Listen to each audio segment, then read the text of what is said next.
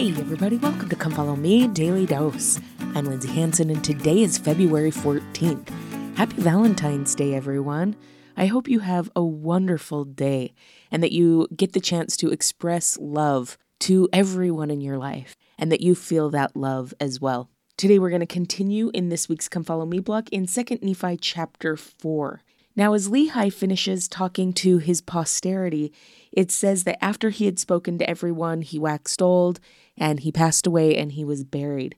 And then it says in verse 13, "And it came to pass that not many days after his death, Laman and Lemuel and the sons of Ishmael were angry with me because of the admonitions of the Lord. For I, Nephi, was constrained to speak unto them according to his word." So after Lehi passes away, Nephi has this prompting or this feeling, he's constrained by the Spirit that he needs to talk to Laman and Lemuel and the sons of Ishmael. And most likely there was a call to repentance in there.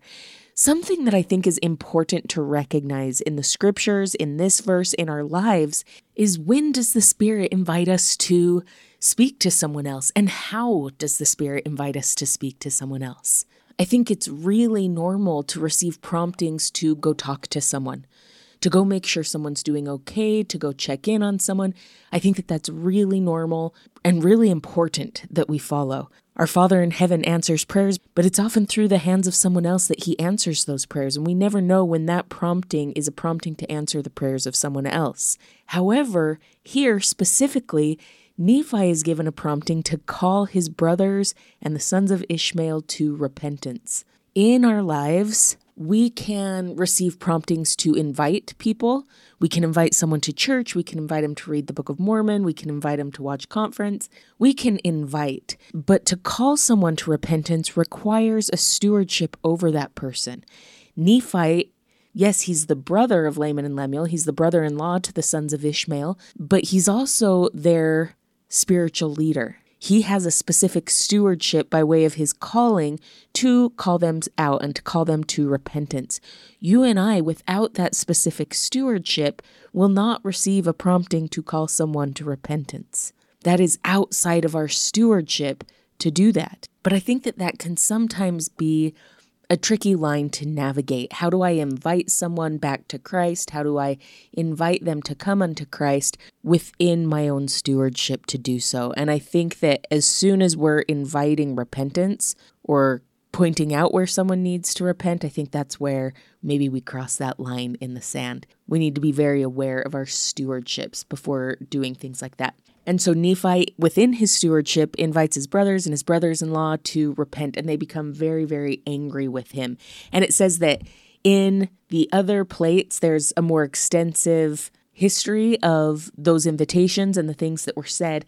But then it says, "And upon these I write the things of my soul, and many of the scriptures which are engraven upon the plates of brass," meaning the words of Isaiah, right? "For my soul delighteth in the scriptures, and my heart pondereth them, and writeth them for the learning and the profit of my children. Behold, my soul delighteth in the things of the Lord, and my heart pondereth continually upon the things which I have seen and heard." First of all, I think it's amazing that we have these two sets of plates, right? Our Father in heaven understood what would happen to the lost manuscript. He knew what would happen thousands of years before it actually happened, and he provided a way that we wouldn't lose out on this part of the history. Because of those lost 116 pages of manuscript, it's estimated that about the first third of the Book of Mormon are comprised of the plates that Nephi is talking about here, where he writes the things of his soul. He writes words of the scriptures. And I hate for this to sound flippant, so I hope it doesn't, but I'm almost a little bit grateful for those lost 116 pages of manuscript. Think of the beautiful doctrines of Nephi's soul that we have because of those lost pages. All of this writing here that we have in 2 Nephi, these doctrines that we have because of that. And I think his writings are absolutely beautiful.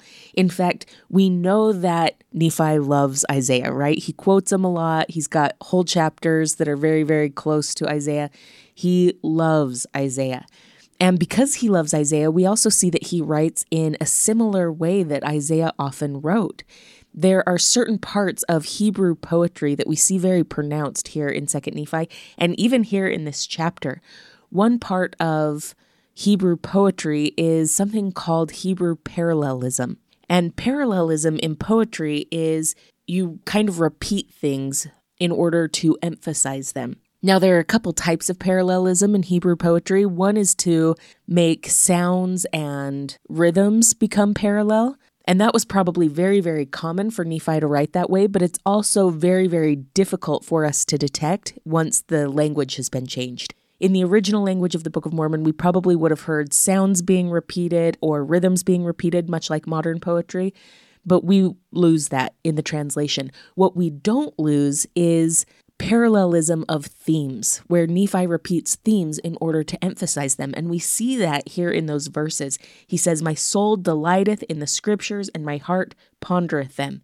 And then in the very next verse, "My soul delighteth in the things of the Lord, and my heart pondereth continually." That emphasis that he has on the joy that the words of the Lord bring him, and his desire to ponder and to internalize them is something that he's really trying to emphasize using parallelism in his writing. But setting aside his writing style, think of the words he's saying. "My heart delighteth in the scriptures." My friends, I invite you to consider, could you say the same of the scriptures? Does your heart delight in them? Henry B. Eyring once said, "The words 'come unto Christ' are an invitation. It is the most important invitation anyone could accept. The Savior invites us to come unto him. And I can't think of any greater way to come unto Christ than to get to know him in the scriptures. Do we delight in that opportunity to accept the invitation to come unto Christ by reading the Word of God, by finding the Savior in the scriptures? Not only reading those words, but as Nephi did, pondering them and keeping them in our hearts. Now, to be fair, it takes some time to get there. The scriptures are almost seemingly in a different language. We aren't necessarily immediately comfortable with the wording of the scriptures, with the imagery of the scriptures. Sometimes it's difficult to understand what the scriptures are saying if we don't understand the time period that the scriptures are written in. It can be really, really difficult. But think of your favorite hoodie or your favorite piece of clothing or your favorite shoes.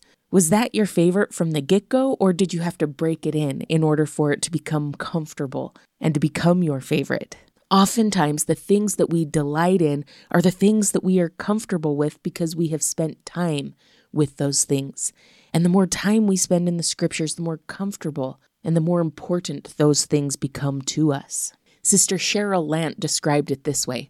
She said, "The scriptures teach us how to read the Book of Mormon. It mentions 3 important ideas. First, my soul delighteth." I love this phrase. I have thought about hungering and thirsting after knowledge as I read the scriptures, but delighting in them is something else. I find that what I take away from the scriptures is determined by what I bring. Each time I read them, I am, in a sense, bringing a new person with new eyes to the experience. Where I am in my life, the experiences I am having, and my attitude all affect how much I will gain. I love the scriptures. I treasure the truths I find as I read them. Joy fills my heart as I receive encouragement, direction, comfort, strength, and answers to my needs. Life looks brighter and the ways open before me. I am reassured of my Heavenly Father's love and concern for me every time I read. Surely this is a delight to me. Second, my heart pondereth them. How I love to carry the scriptures with me in my heart. The spirit of what I have read rests there to bring me peace and comfort. The knowledge I have gained gives me guidance and direction. I have the confidence born out of obedience. Third, I, of course, do not write the scriptures as did Nephi, but when I read the scriptures and live the principles I learn, those scriptures become written in my life. They govern my actions and are written there for my children to see and to follow. I can build a legacy and tradition of righteous living based on the principles I learn in the scriptures. My friends, I feel like the more we read the scriptures and the more we bring to each scripture study, the more our souls begin to delight in those things. Thank you so much for listening today. If you're enjoying this podcast, make sure to follow us on social media, subscribe, like, comment, or share. This has been Come Follow Me, Daily Dose, and I'm Lindsay Hansen.